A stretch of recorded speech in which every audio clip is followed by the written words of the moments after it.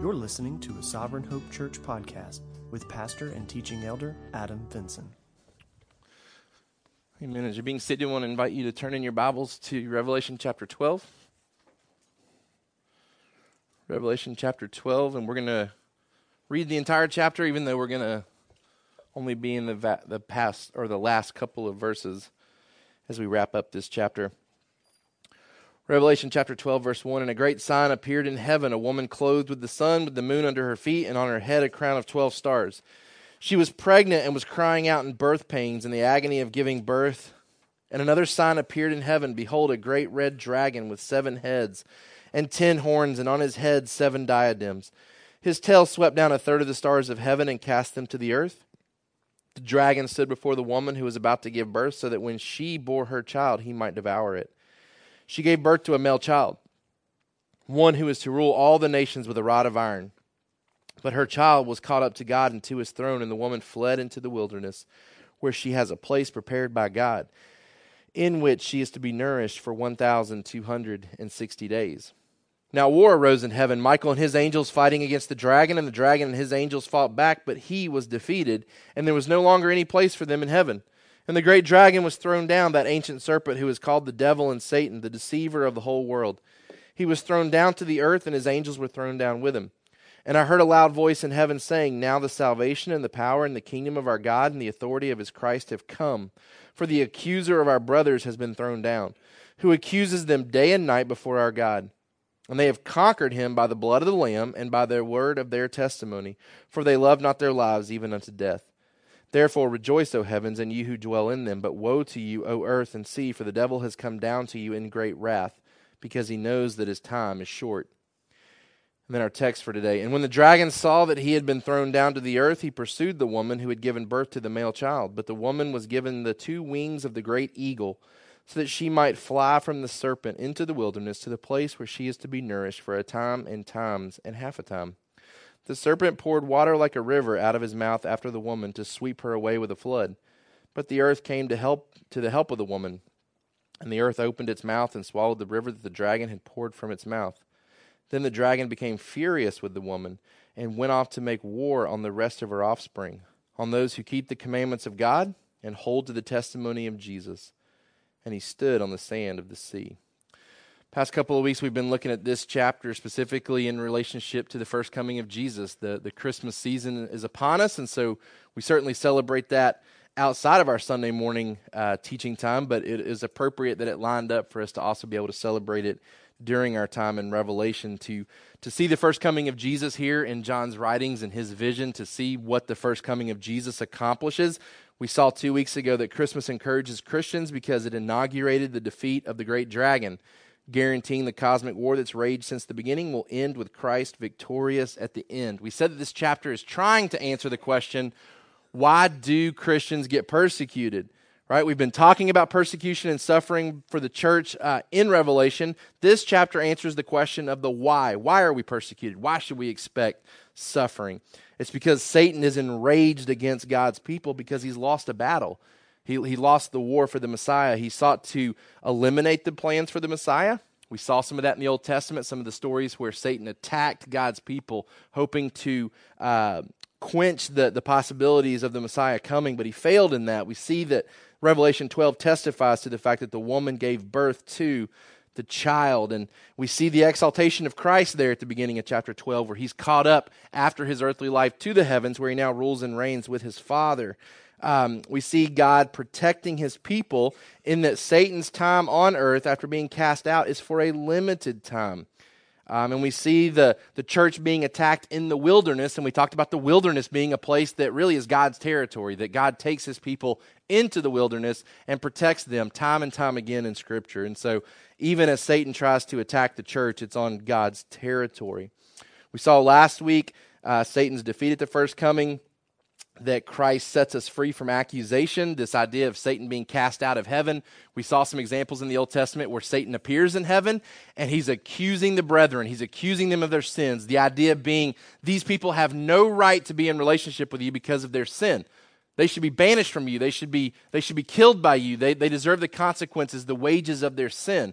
We saw from Romans chapter 3 that in God's divine forbearance, he passed over the former sins leading up to the death of Jesus because he knew that he would pour out his wrath on Christ. And so now accusation has been removed from us. Satan has no grounds to accuse because we admit we have no right to stand in the presence of God. We admit that we have no right to enjoy him forever, but it's because of Christ that we can say, yes, we have a reason to be here. We talked about being in a place of security and you not having access to that security until somebody you know shows up. So if you're meeting somebody at lunch at a corporate place that may have a security system, you can't get past certain places until you have clearance. Your friend comes and meets you and then gives you access, takes you with them into a deeper place of that company.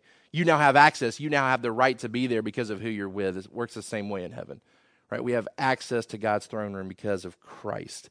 We saw that last week. From application standpoint, we talked about remembering that our enemy is a defeated foe.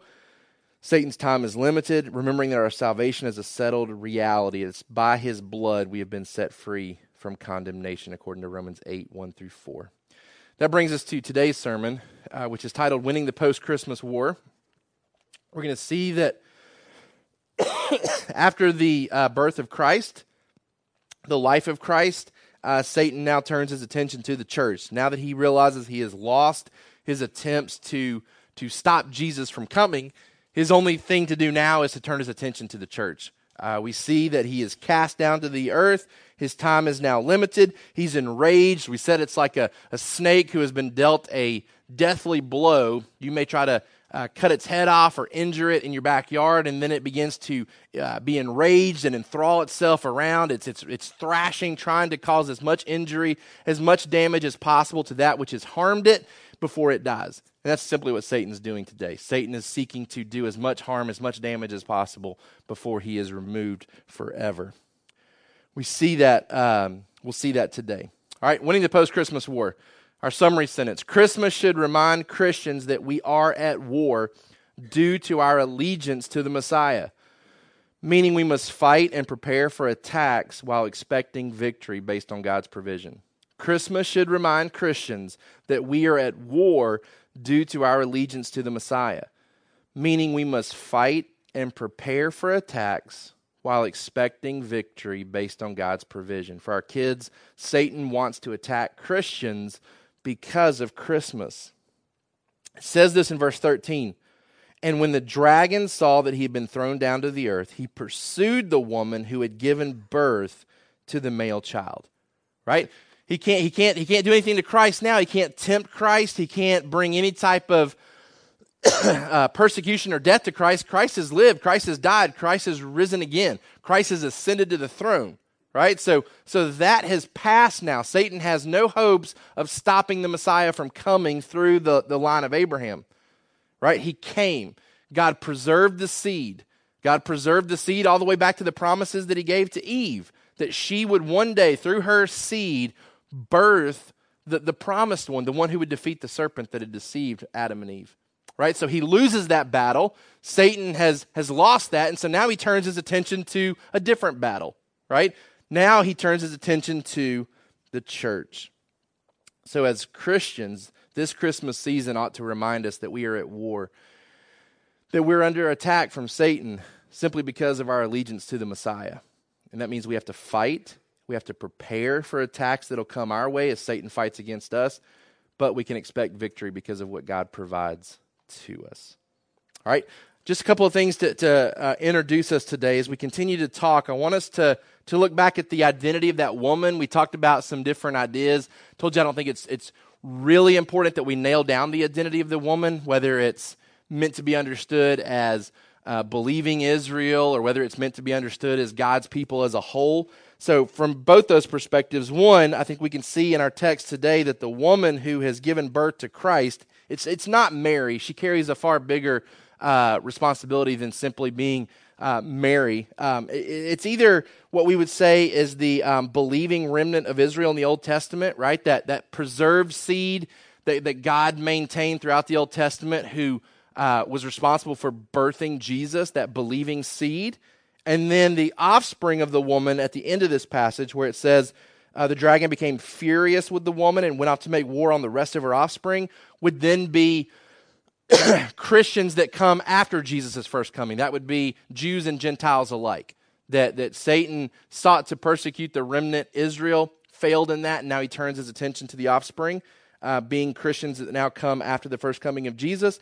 Or I think we can understand the woman to be, again, the whole people of God that Satan attacks, and in not being able to stop the church, he now turns his attention to individual Christians, which would be represented through that term offspring. Again, it's not really that important whether she's representative of believing Israel or the church and Israel as a whole, but just to give you an idea that those are two perspectives on who she is. We do see 3 battles being lost in chapter 12 as we come to the end. First of all, we saw Satan lost the battle for the Messiah. We saw Satan lost the battle for heaven, right? Like the Messiah is born and he goes back to his Father. Satan is cast out of heaven. He loses the war with Michael and his angels. And now, today, we will see the 3rd battle that's lost. That's the battle for the church. The dragon attempts to stop the church, attempts to stop God's people, attempts to stop believing Israel, fails in doing so. God makes provision to ensure that his people will carry on despite Satan's temptations, despite his deception, despite his persecution. All right, let's get into the text this morning with our notes. Number 1, Christmas enrages Satan against God's people. Christmas enrages Satan against God's people. For our kids, Christmas makes Satan angry at Jesus and Christians. All right, as we celebrate Christmas, as we'll wake up on Christmas morning and celebrate it with our families, man, I want it to make you think in ways that maybe you've never thought before. That morning is a celebration that enrages Satan. The fact that we gather as believers, we'll gather Christmas Eve and celebrate together once again. We'll gather as families on Christmas Day to celebrate the birth of the Messiah. He's the reason why we celebrate this season as believers. We will celebrate his first coming, and I want you to be encouraged by the fact that in celebrating that together as a family, it makes Satan so angry. It enrages Satan because of what it means. We are celebrating that Jesus came, that Jesus lived a perfect life, that he died a death for us, that he rose again, giving us victory over sin, giving us victory over death. He's now calling us to him. He's rescuing a seed that Satan has previously claimed back to Jesus. It enrages Satan, the Christmas season does. When the dragon saw that he'd been thrown down to the earth, he pursued the woman who had given birth to the male child. But the woman was given the 2 wings of the great eagle so that she might fly from the serpent into the wilderness to the place where she is to be nourished for a time and times and half a time. The serpent poured water like a river out of his mouth after the woman to sweep her away with the flood. Number 1 in your notes, Satan pursues believers because he was defeated by Christ. Satan pursues believers because he was defeated by Christ. Because Satan failed in his attempts to stop Jesus, he now turns his attention to the church. If he can't destroy the Messiah, he will settle for those who follow him. We have this picture of the woman and her offspring trying to get away from Satan, trying to evacuate, trying to leave. We even see God rescuing and providing the wings of the great eagle to move her to the wilderness. And we see Satan pursuing the woman. We see Satan pursuing God's people. It's not too different from how Pharaoh reacted. And there's a lot of allusion to the book of Exodus in this chapter, especially here at the end. The idea of Pharaoh and what he was doing with the children of Israel, them fleeing into the wilderness and how God protects them in the wilderness. Specifically in Exodus 14, as Pharaoh kind of gets over the initial shock of losing his son and relinquishing rights over the slaves, it says in Exodus chapter 14, verse 8, it says, "The Lord hardened the heart of Pharaoh, king of Egypt, and he pursued the people of Israel while the people of Israel were going out defiantly. The Egyptians pursued them, all Pharaoh's horses and chariots and his horsemen and his army. And they overtook them and camped at the sea." Right? So they go after the children of Israel, much like Satan is pictured as going after the woman as she flees into the wilderness. Satan pursues believers. But again, this chapter is answering the question, why? Why does Satan care about Christians? Well, he cares about them because they're aligned with Jesus. He cares about them because they are aligned with the Messiah. Because he loses that battle, he turns his attention towards them. Number two, Satan attacks believers because of their allegiance to Christ. He pursues them because he was defeated by Christ. He attacks them because of their allegiance to Christ. Man, and I think some of the main ways that he does that, the way that he attacks Christians, the way that he goes after Christians, it's through temptation, right? It's through false teaching, and not necessarily the type of false teaching where we sit down under a guided teacher and he communicates wrong things to us, but just through philosophy and vain deceit that circulates through our culture. Man, that's done through books and magazines and movies and websites and social media. Lies that we believe about ourselves, lies that we believe about others, lies that we believe about God's creation, how things work. Man, that's a huge way that Satan attacks Christians. Right? He wants us to believe things that are contrary to Scripture, and he's going to package it in such a way that it actually makes sense to us to believe it over what Scripture has to say. I mean, he's going to attack us through temptation to sin, through false teaching, and then potentially more so for us into the future, maybe through persecution, right? Like actually being persecuted for being a believer through physical harm. All right, so Satan attacks us in various ways. He goes after Christians because of their allegiance to Christ. And he targets true believers, right? Who does he go after?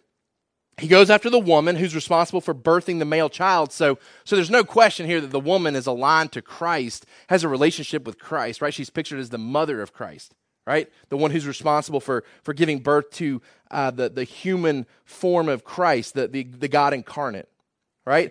But then if you come down to the end of the chapter, when he turns his attention from the woman to the offspring, how are those offspring described? Those who keep the commandments of God, those who hold to the testimony of Jesus. He targets true believers. I kind of summarized that. These are commandment keepers and these are gospel spreaders. Right? That's what it means to be one who obeys the commands of God and holds to the testimony of Jesus. You're a commandment keeper. You're a gospel spreader.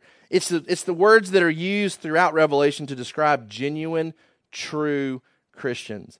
Those who have really responded to the gospel, those who are indwelt by the Holy Spirit. Revelation 6:9. When he opened the fifth seal, I saw under the altar the souls of those who had been slain. Why were they slain? Why were they persecuted? Why were they killed? For the word of God and for the witness they had borne. Right? They were killed because they were following the word of God. They were obeying the commands of God.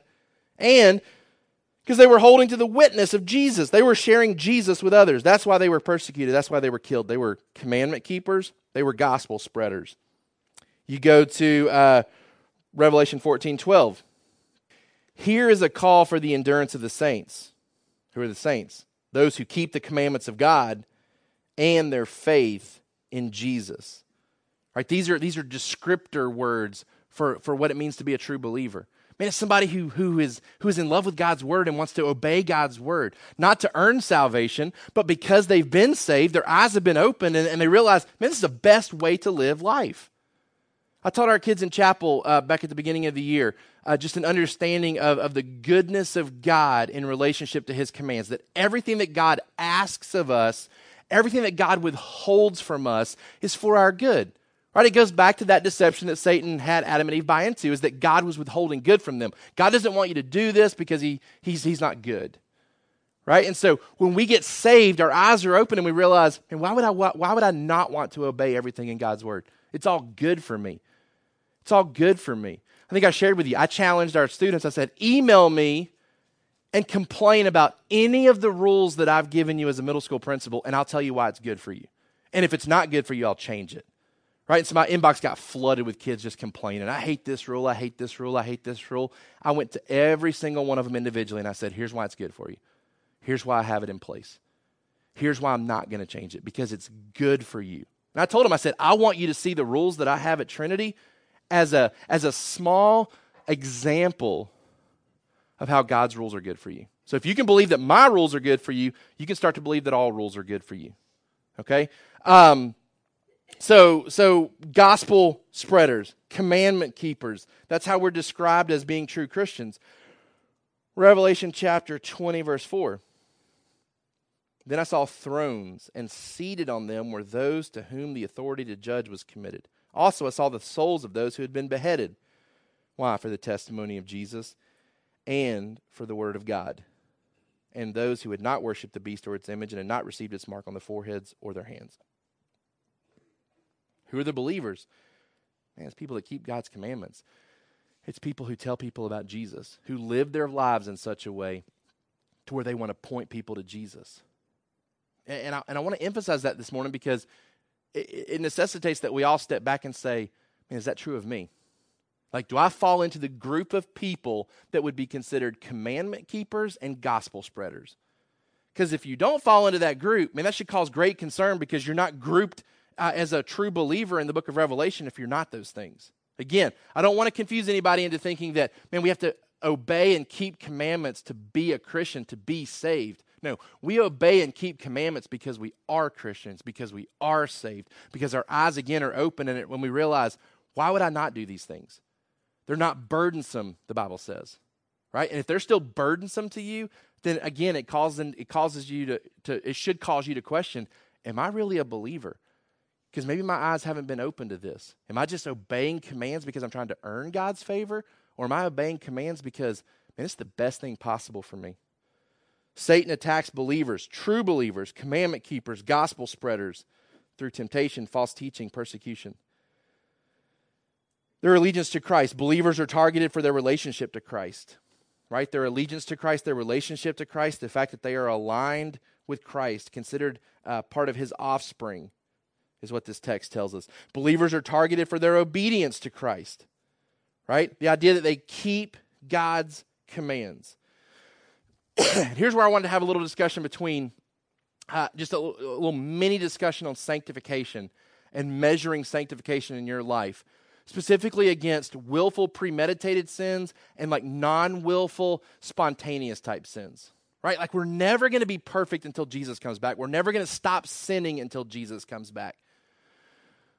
But as we're sanctified, we should certainly see both of these areas of sin decreasing in our life. But it necessitates that we attack and fight against them in two different ways, I think. When we talk about premeditated willful sins, these are sins that you have to think through to act upon. You have to plan to do these things. And I'm going to stop short of saying that we could get to a point where that is eliminated from our life. But man, I really believe with the Holy Spirit living inside of us, those should get to the point as we continue to be sanctified where they are minimal in our life, where we are actually planning to do sinful things. If you're still in the process where you are planning regularly to do sinful things, man, we have a real problem. I mean, you are baby Christian if you are still all the time constantly planning to do sinful things, right? We're all going to stay in a state where, things happen to us and we react in a sinful way, just kind of spontaneous. Like I lose my temper, like I get angry at my kids, or I lash out at somebody at work, or I get frustrated, or I get jealous. Like nobody wakes up in the morning and says, man, I can't wait to get up today and be jealous, right? Like I can't wait to get up today and covet what my neighbor has. Right? These are things that kind of happen throughout the day, and they reveal to us that, man, I'm not what I'm supposed to be. Like, I'm not there yet. Like, there's still much work to be done on me as Jesus comes back. But if there are things that you wake up and you anticipate doing in the day that are sinful, man, like it would be hard to call you a commandment keeper if that's a thing that happens regularly, right? Like the idea of planning to sin. Because the goal of sanctification, I think, is to reduce the time frame between sinning and conviction and confession, right? Like you want to reduce that down to where, man, you may always lose your temper until Jesus comes back, but what you do in the midst of that greatly changes over time, right? To where you could be angry with your kids and it goes several days before you sit down and realize, man, I shouldn't have done that. Right? Like you want to get to the point where you lash out in anger and immediately you step back and you say, whoa, that is not okay. Like I need to apologize. I need to confess. Like I'm convicted over that. Right? Like I had a chance this week where I was in the position to commit like a premeditated type sin. Last Saturday I was hunting, and I'm still learning how to hunt specifically to identify deer that should be shot and shouldn't be shot, right? And so one of the hardest things for me still is to identify a doe and a button buck. A button buck is a buck that hasn't really sprouted his antlers yet, like they're barely poking through, and they're like little white spots on the top of their head. Let me tell you, it's really hard to see little white spots on a deer's head when you're hunting in like a snowdrift. Like, I mean, it was snowing hard, and this deer walks out. And I'd already texted a buddy of mine that was hunting at the same time. I said, I'm paranoid to shoot a doe today because I'm afraid it'll be a button buck. And he's like, no, if it's a good-looking deer, shoot it. All right, so I shoot this deer. I'm convinced it's a doe because I've passed on a couple of other deer that morning that I wasn't sure about. This one I'm sure about. Like, this is a female deer. Shoot it. I know it's going down. I find blood. I text everybody in my hunting club, hey, I shot a doe. I'm about to pull it out. Like, I found the body. It's dead. All right, so I go back to get my truck. I walk down there. I start to drag this thing out. I look at the head, and I'm like, nah, it's a button buck. Right? Like, it's not a doe, which isn't a huge deal because it's legal to shoot it. But on our property, like, it's not, like, according to the rules, right? Like, you don't shoot small bucks. And it could cause potentially a fine, or you could potentially get kicked off the property. So immediately I'm like, man, it's taken me years to find a property in Sonoy that I can hunt. And here I am, my first deer on the property is an illegal deer for our rules. And so I immediately I went through a thought process. Man, should I really share that with everybody? Like, do I need to really confess this? Like, it's not a big deal, right? Like, I've already told everybody it's a doe. Everybody's fine with this. I'm going to drag it out. I'm going to take it down to the processor, right? And I'll even make changes. I won't shoot another deer the rest of the year. Like, as punishment to myself, I won't do that. And so, like, this thought process is kind of flooding through my mind. How do I handle this? How do I react to this? And I'm dragging the deer out, and I'm driving out, and I'm like, what am I going to do? What am I going to do, right? And immediately I was like, this is stupid. Like truth matters here. Truth matters here. So I immediately texted the two guys that are over the property. I said, I got to tell you something. I said, this isn't a doe. I said, I made a mistake. Like, I told you it was because I really thought it was. Under further investigation, it's not. Man, there was such a huge relief that came over me that I didn't yield to something that small, right? And I believe the Holy Spirit was convicting me. The Holy Spirit was saying, this is not okay. You go down this road, you start opening up the door for other situations that are not truthful that you yield yourself to and justify it. And I was thankful for that conviction, right? I was thankful for that conviction. Premeditated sins, non-premeditated sins, man, both those should be decreasing in our life because we're called to be commandment keepers, right? Commandment keepers, gospel spreaders. We should be targeted by Satan because of those things. Believers are also targeted for their mission to Christ, that idea of spreading the gospel. Satan wants to squelch us, wants to quench us, wants to destroy us from being somebody who obeys God's commands. That enrages him. And then somebody who tells other people to obey God's commands, that really enrages him, right? So Christmas, it enrages Satan because of our allegiance to Christ. He's enraged against God's people, all right? Number 2, Christmas reminds Christians of God's gifts. Christmas reminds Christians of God's gifts. For our kids, Christmas reminds us that God has given us all we need.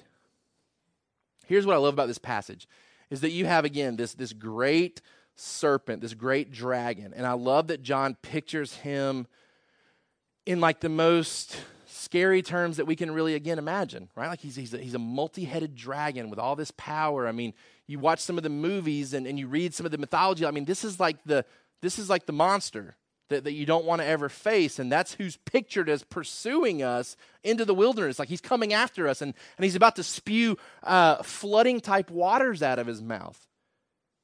And what we get from this picture is, man, you can resist this guy. You can defeat this guy. One, because he's really already defeated. He's a dying dragon. But you don't have to be subjected to his attacks. You don't have to give in to these things. You don't have to be conquered by these things. I love the picture that John gives us of this great dragon with all this great power and how it really doesn't accomplish much, or it doesn't have to accomplish much in our life. First of all, we see, number 1, that God provides divine protection from Satan's attacks. God provides divine protection from Satan's attacks. Says that he's cast down, thrown to the earth. He pursues the woman who had been given birth to the male child, but the woman was given the 2 wings of the great eagle so that she might fly from the serpent into the wilderness to the place where she is to be nourished for a time and times and half a time. I mean, you kind of get this picture for those of you that watch Lord of the Rings, like the eagles show up right here, right? Like these are the eagles that come in and rescue when all hope is lost and the enemy is moving in and there's nowhere else to go because you're on the edge of a cliff and here come the orcs, here come the eagles, right? The eagles come in and rescue the good guys. They come in and swoop out of nowhere. It's not really clear, like how did they know? How did they know exactly where to come? Man, they come at the right time, at the right place, and they rescue. You read this and you're like, man, is that really going to happen in the future? Like, are we going to be under such duress from the government, from the Antichrist, that like we're either going to sprout wings like eagles or eagles are going to come in and rescue us at various times? This is another area where this is language that's used outside of Revelation to simply describe God's protection. Let's go to Exodus 19, verse 4. Again, I told you a lot of allusions to the book of Exodus. This is another good example. As they're at Mount Sinai, they've already evacuated from Egypt. They've come through a portion of the wilderness. They're at Mount Sinai to get the 10 Commandments. It says, there Israel encamped before the mountain while Moses went up to God. The Lord called to him out of the mountain, saying, thus ye shall say to the house of Jacob and tell the people of Israel, you yourselves have seen what I did to the Egyptians and how I bore you on eagle's wings and brought you to myself. Right? We don't read that and pause and say, whoa, like that wasn't included earlier. So what happened was after they left Egypt, they were carried by eagles all the way to Mount Sinai. Like we don't read it that way, right? Like we read that and say, okay, God carried them through the Red Sea, and then God sustained them, protected them from danger. He provides for them all the way to Mount Sinai. And so we read that and we say, okay, God took care of them, and he describes it as though he carried them on eagle's wings and brought them all the way to the mountain. But we don't really try to say that he allowed eagles to carry them there, right? Same here in Revelation. I don't think we're longing and waiting for a day when we get rescued by eagles. We are in a day where God continues to rescue us on a daily basis, though, in the same way that he's always done to his people. Deuteronomy chapter 32 is another example of this language. Verse 9 of Deuteronomy 32, but the Lord's portion is his people, Jacob his allotted heritage. He found him in a desert land, and in the howling waste of the wilderness he encircled him. He cared for him. He kept him as the apple of his eye, like an eagle that stirs up its nest, that flutters over its young, spreading out its wings, catching them, bearing them on its pinions. The Lord alone guided him. No foreign god was with him. Made him ride on the high places of the land. He ate the produce of the field. He suckled him with honey out of the rock and oil out of the flinty rock. Curds from the herds and milk from the flock with the fat of lambs, rams of Bashan and goats with the very finest of the wheat. And you drank foaming wine made from the blood of the grape. This is language that God uses to talk about how he provides and cares for his people. And he uses the language of a bird, like an eagle. It says that the wings are spread, and I had to look it up because I wasn't sure what a pinion was. Pinion's like the edge, like the tip of the wings, right? And so it's like this picture of like God like using the edge of his wings to even like bring his people in and take care of them, provide for them, and protect them. That's what's described here in Revelation, is that as Satan pursues God's people, man, God acts like an eagle and protects and provides and creates distance even in what Satan is capable of doing. Psalm 17, verse 8 is another one. Psalm 17, verse 8. Keep me as the apple of your eye. Hide me in the shadow of your wings from the wicked who do me violence, my deadly enemies who surround me. Psalm 91, verse 1. And, you know, I've shared with you before, the language in Revelation being used in other portions of Scripture. That's probably been one thing that's really stood out to me in our studies of Revelation. Revelation was always such a confusing book to me, but I think clarity at least has come for me in seeing that, and we're not dealing with language that's unique only to Revelation. This is how God's always dealt with his people. It's how God has always talked to his people. Psalm 91, verse 1, he who dwells in the shelter of the Most High will abide in the shadow of the Almighty. I will say to the Lord, my refuge and my fortress, my God in whom I trust. For he will deliver you from the snare of the fowler and from the deadly pestilence. He will cover you with his pinions, and under his wings you will find refuge. His faithfulness is a shield and buckler. You will not fear the terror of the night, nor the arrow that flies by day, nor the pestilence that stalks in darkness, nor the destruction that wastes at noonday. 1,000 may fall at your side, 10,000 at your right hand, but it will not come near you. You will only look with your eyes and see the recompense of the wicked. Again, God's provision, his protection described like a giant eagle with wings surrounding us. Psalm 124. The last one I'll read. But you can also reference Isaiah 40, verse 27 through 31, which is a really familiar passage about mounting up with wings as eagles. But Psalm 124, I think, is a really cool passage. It says, "If it had not been the Lord who was on our side, let Israel now say, if it had not been the Lord who was on our side, when people rose up against us, then they would have swallowed us up alive." Right, we're about to talk about the picture where the earth opens up and swallows up this flood of water that's meant to cause harm to the woman. The psalmist says, if it had not been for the Lord, our enemies would have swallowed us up alive. When their anger was kindled against us, then the flood would have swept us away. So even here in the Old Testament, the idea of flooding waters being described as an enemy's attack against God's people. The torrent would have gone over us. Then over us would have gone the raging waters. Blessed be the Lord who has not given us as prey to their teeth. We have escaped like a bird from the snare of the fowlers. The snare is broken and we have escaped. Our help is in the name of the Lord who made heaven and earth. I'm sure that John knew the Old Testament far better than me, and it wouldn't surprise me if he thought about Psalm 124 as he was writing Revelation 12, because, I mean, it's a lot of the same stuff right here, right? The idea of the enemy coming with flooding waters to bring an end to God's people, and God saving them, right? God's saving them, God's sparing them, much like a bird from a snare being able to fly away. All right? God creates a distance, basically, to limit Satan's influence here. Right? Like we're basically just out of harm's reach. When the dragon saw that he'd been thrown down to the earth, he pursued the woman who had given birth to the male child. But the woman was given the two wings of the great eagle so she might fly from the serpent into the wilderness to the place where she is to be nourished for a time and times and half a time. The serpent poured water like a river out of his mouth after the woman to sweep her away with a flood. Right? So she doesn't get to fly away and then completely be removed from Satan's attacks. There's just a distance, a healthy distance that's created here to where attacks can still be hurled. They're just not defeating. The people of God, right? There's a distance created that protects God's people. They're just out of harm's reach. Attacks can still be thrown, but they can't really cause harm. You're going to see this picture, and all I'll say is when you see the new Star Wars movie, there's a scene where the good people are just out of harm's reach from the bad people. So think about this text when you see this movie, if you haven't seen it already.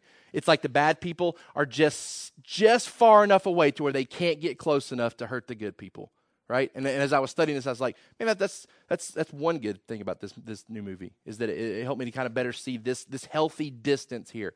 Satan still hurling attacks, but they're minimal in their effect because God has rescued his people. He's created a healthy distance to where Satan can't do exactly what he wants to do. He can only pursue so far, then he's kind of stuck left hurling attacks. Okay? Number two, not only does he provide protection, he also provides divine deliverance from Satan's attacks. He creates that distance to limit Satan's influence, and then God creates a defense to escape Satan's influence. So from that healthy distance, the serpent pours water like a river out of his mouth after the woman to sweep her away with a flood. Well, what does that mean? Again, if we're not talking in literal terms here, we're not talking about us being caught away by eagles. We're not talking about Satan coming in the form of a dragon, and he's not going to spew some great flood upon the earth. Probably. Could be totally wrong about that, and it'll play out like a Lord of the Rings movie. But if it's not to be taken literally, which I don't think it is, then the best understanding from other passages of Scripture is to view this as an attack from his mouth that could really flood us, destroy us if we're not careful. What kind of attacks come from the mouth? Well, the lies and the deceit that so often characterize Satan in Scripture. His lies, his deception, his false teaching. I'll give you a couple of examples. Psalm 144. Psalm 144, 7 through 8. Stretch out your hand from on high. Rescue me and deliver me from many waters, from the hands of foreigners. Okay, so David needs help from God. He needs to be rescued and delivered from waters that come from the hand of foreigners. Verse 8, whose mouths speak lies and whose right hand is a right hand of falsehood. Here, that language, like I said, is applied to false teaching, right? Lies, deception, a lack of truth being communicated. Revelation chapter 13, verse 5 through 9.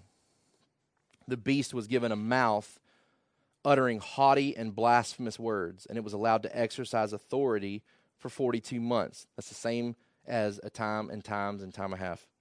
It opened its mouth to utter blasphemies against God, blaspheming his name and his dwelling, that is, those who dwell in heaven. It was allowed to make war on the saints and to conquer them. Authority was given to it over every tribe, people, language, and nation, and all who dwell on the earth will worship it.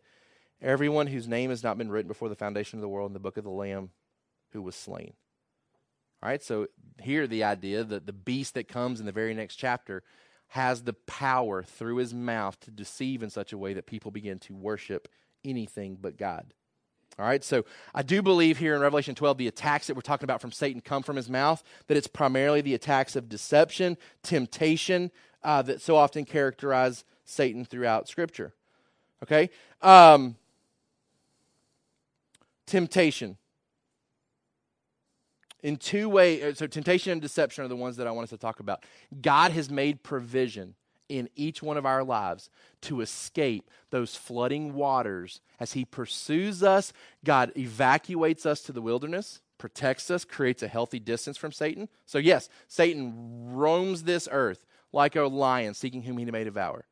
But there's a healthy distance. He can only get so close. He hurls his attacks like a flooding water. But the earth is available to swallow those things up, to protect us, to escape us from that type of damage. How's that happen? Well, when we talk about temptation, we know very clearly from 1 Corinthians 10:13, no temptation has overtaken you that's not common to man. God is faithful, and he will not let you be tempted beyond your ability, but with the temptation, he will also provide the way of escape that you may be able to endure it. Right? Like there's no excuse given in Scripture for doing sinful things. There's no excuse for it. Whether we talk about premeditated or non-premeditated sins, there's no excuse for acting in a sinful way. There's always a way of escape. So let's talk about it going back to those two ideas. You attack them differently. You attack premeditated sins differently than non-premeditated sins. Here's what I mean by that. One is a reactive attack. The other one is a preventative attack. Okay, reactive attack. Here's how this plays out in our school when we talk about protecting our students. We are reactive in the sense that we want to make sure that our kids are safe from things like active shooters, from tornadoes, from fire, right? So we have sprinkler systems to make sure that those things are taken care of if we ever have a fire. We have security locks that are in place so that an active shooter could not just enter our building. Right, like we have magnetic locks on all of our doors. We have a security system in place at the front office to where if somebody comes to visit our campus, they have to check in with their license, and it runs an immediate background check to figure out if this is a predator or not. Are kids in danger if this person's on our campus? Right, we are reactive in the sense that, okay, we know these things can happen. Let's make sure that they don't. Right? So as we fight against sin, as we're saved and we're being sanctified, there's some things that we know are a tendency for us to commit as a sin. Man, we're to get reactive and to say, okay, I'm going to eliminate the opportunities for this sin in my life.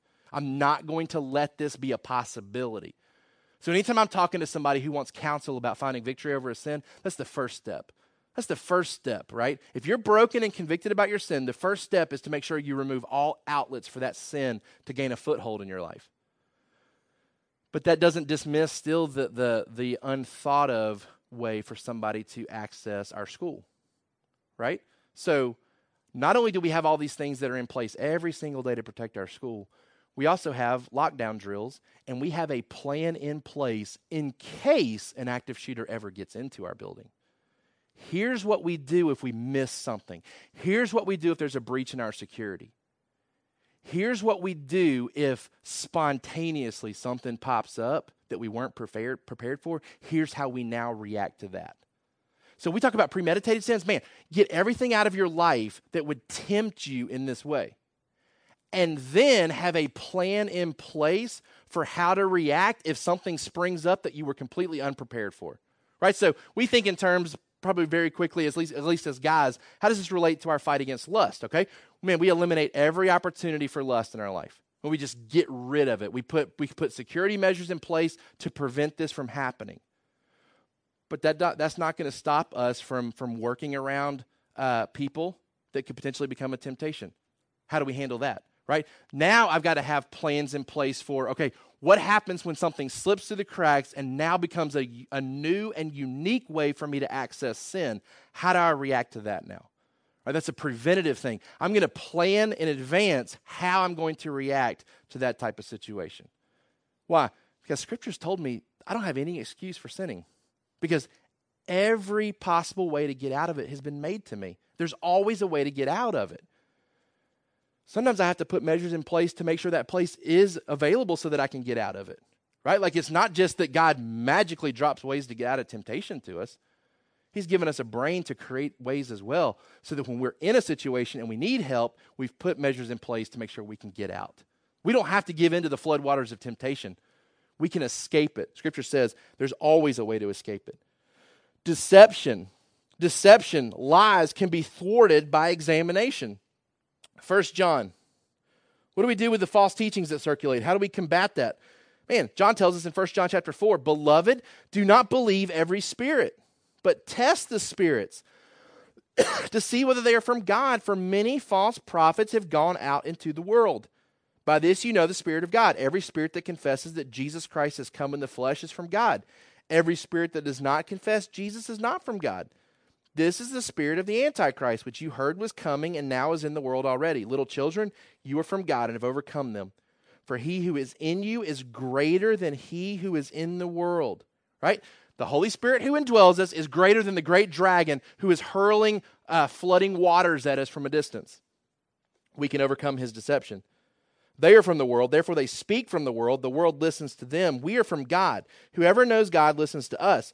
Whoever is not from God does not listen to us. By this we know the spirit of truth and the spirit of error. Man, he's saying examine everything that you hear, every philosophy through God's word. Be a commandment keeper, be a gospel spreader. Don't give in to, don't allow Satan to attack you with his deception. What are some of the major lies today that he's seeking to do that with? What are some examples that you guys shared in your groups this morning? Some of the major lies that are maybe circulating in our culture today that could potentially affect the church moving forward. Any thoughts on that? Gender roles and sexuality being allowed in the church. All right, gender roles and sexuality within the church. What else?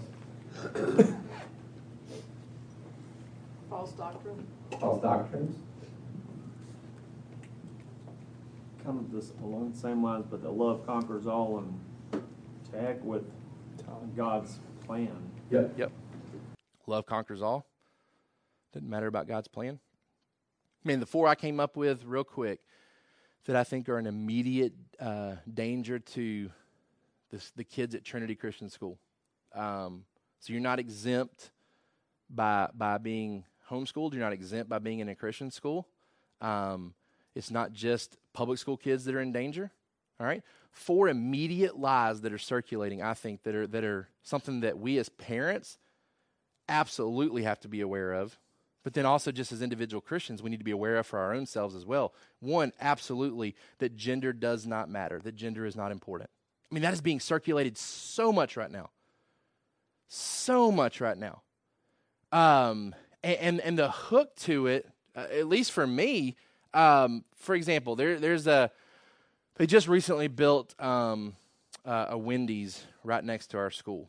And so I was over there eating, and there's a guy there that I've seen a couple of times in going over there. I think God created him as a guy.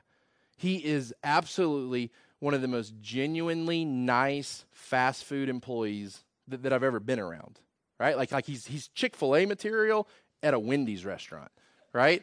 Like there's typically a unique employee at Chick-fil-A, like you just expect like them to be nice to you and to do and go above and beyond. Like this is this guy at Wendy's. Like he's just a genuinely nice guy. He's extremely confused about gender and sexuality, right? But what the culture would want me to believe is, I mean, this guy's a lot nicer than all the other guys that work at this establishment that have got gender figured out, right? So why would I think this guy has a problem or needs to be addressed when his sin is no different than everybody else's sin, right? And so you start to minimize the importance of gender.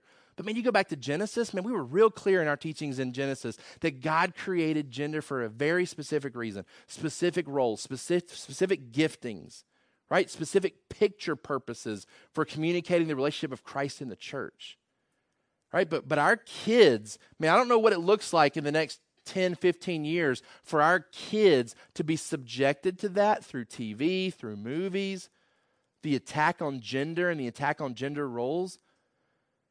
Man, even in like some of the movies we look at, like an attack on the male gender and a highlighting of the female gender, almost as though the male gender is just stupid and idiotic and has no ability to make a plan.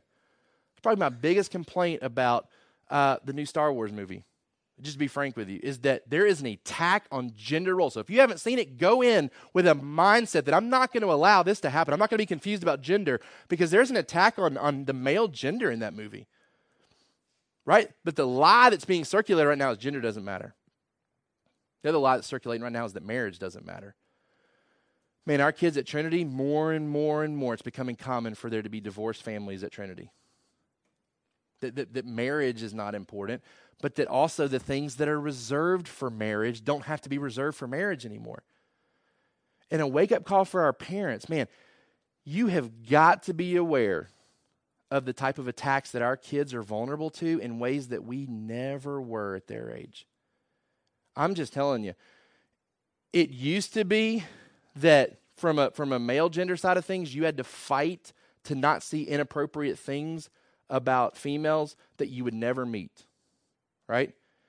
It is very common at Trinity Christian School for pictures to be circulated amongst our students as early as 6th and 7th grade. So now you're walking the halls with students that you know far more about than you should.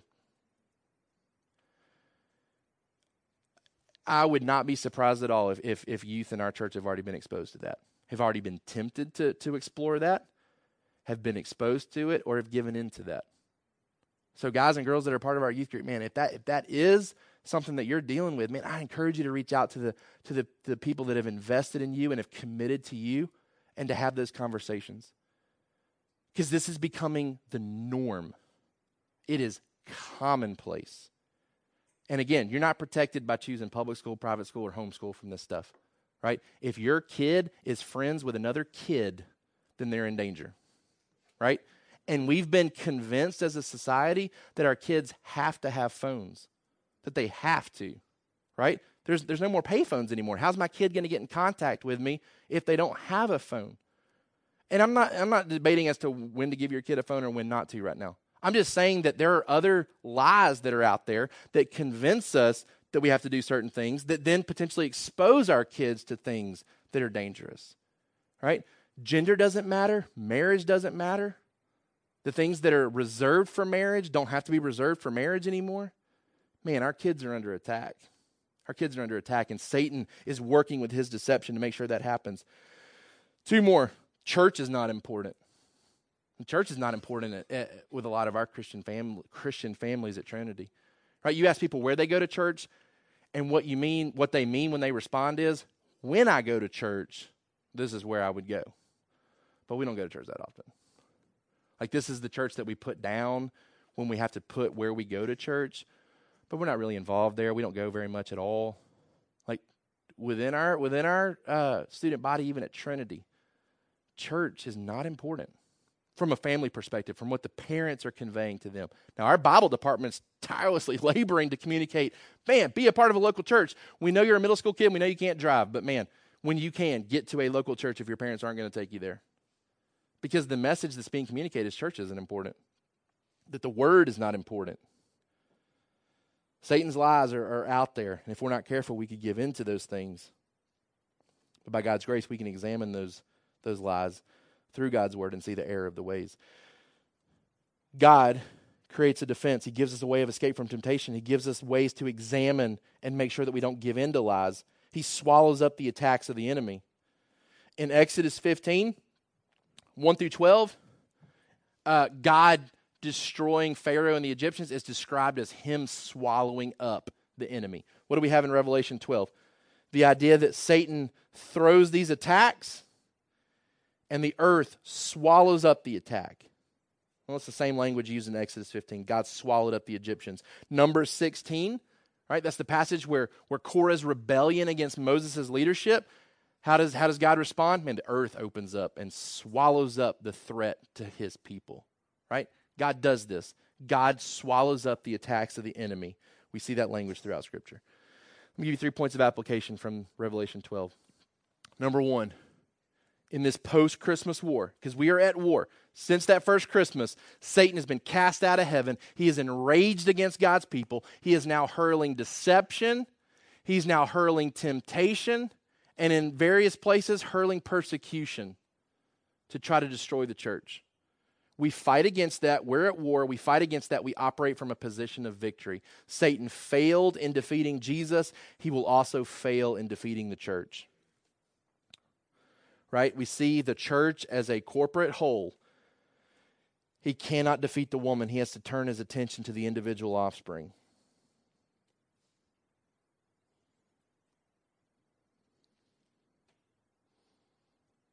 Satan's power is very real. Romans 16, 2 Corinthians 11, 1 Timothy 4, all those passages talk about the dangers of being conquered by Satan, wandering away from the faith, giving in to Satan. But we can operate from a position of victory. Satan failed in defeating Jesus. He will also fail in defeating the church. Number two, expect divine help. Expect divine help. Christmas season, be reminded that God gives us everything that we need. Deuteronomy chapter 32. What we're most in danger of is forgetting that. We read Deuteronomy 32 earlier. Talked about God's provision, his salvation, his rescuing of his people.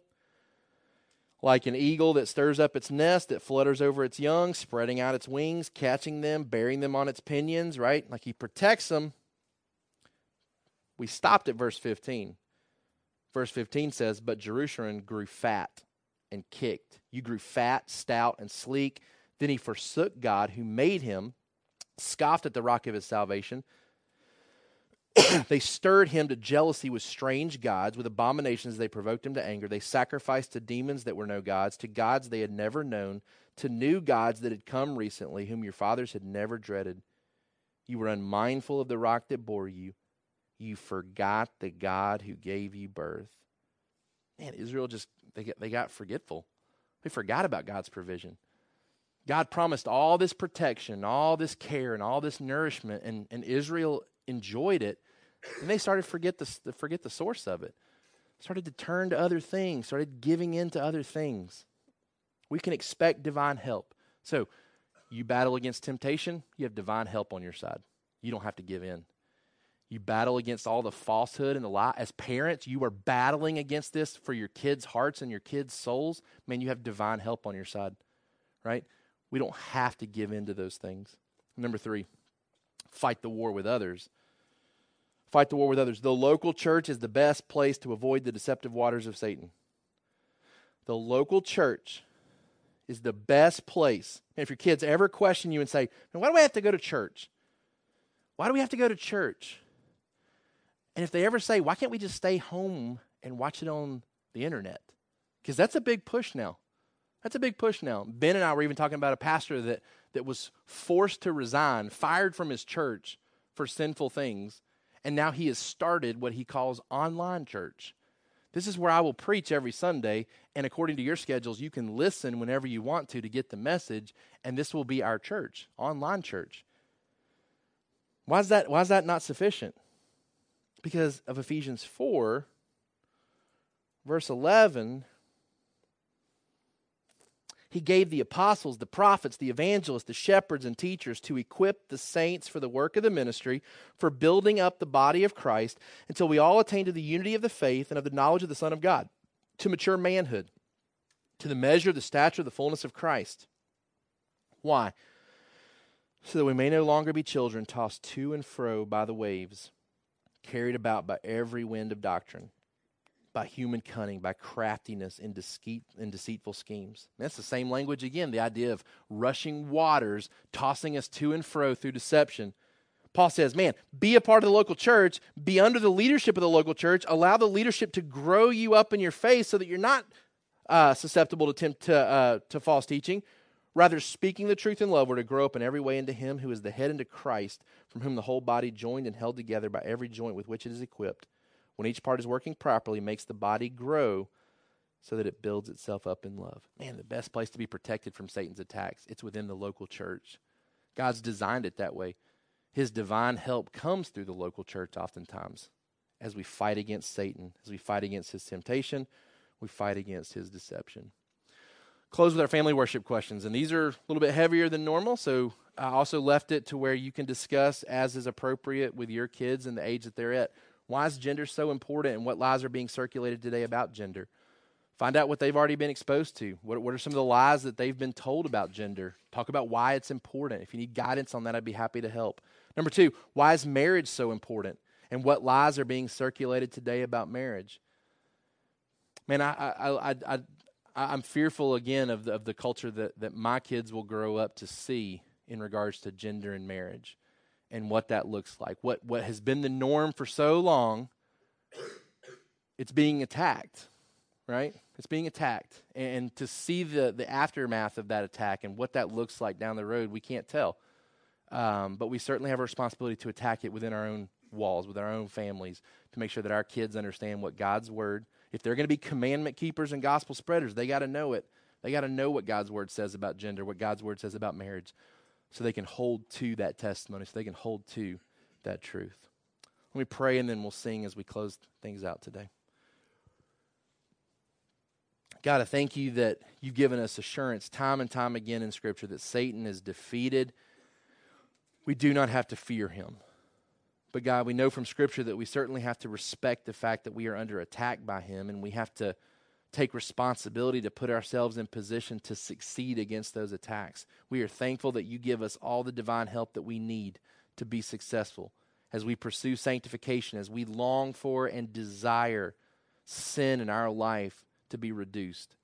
God, we long and desire to see that when we do sin, the amount of time it takes for us to be convicted and to confess that is reduced. God, we thank you for the divine help that ensures those things happen, that we can fight against Satan and his temptation and his deception, and we can find victory in that fight. We're thankful that you have created a healthy distance between us and him to where he cannot do any more harm than you allow. He can have no more influence and no more effect than what you allow. But God, we also know that we're close enough to be subjected to those attacks if we're not careful, if we don't take both reactive and preventative measures to ensure our spiritual success. God, we're thankful that you've allowed local churches to be in existence where we can come underneath leadership. We can join with others in fellowship, and we can fight this war together. God, I pray that you would give victory to all of our members.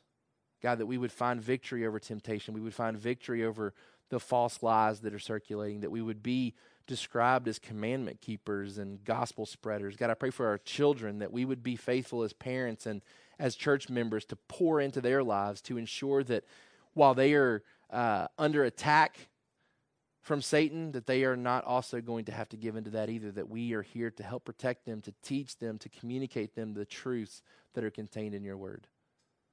God, we're thankful for this Christmas season, not just because we get to spend time with family and friends, not because we get to exchange gifts and enjoy the season together. God, we're thankful for this Christmas season that it makes Satan angry. And for all the right reasons, that you've come and you have saved us. You have stopped his plans. And God, we look forward to the day that Jesus comes back for us.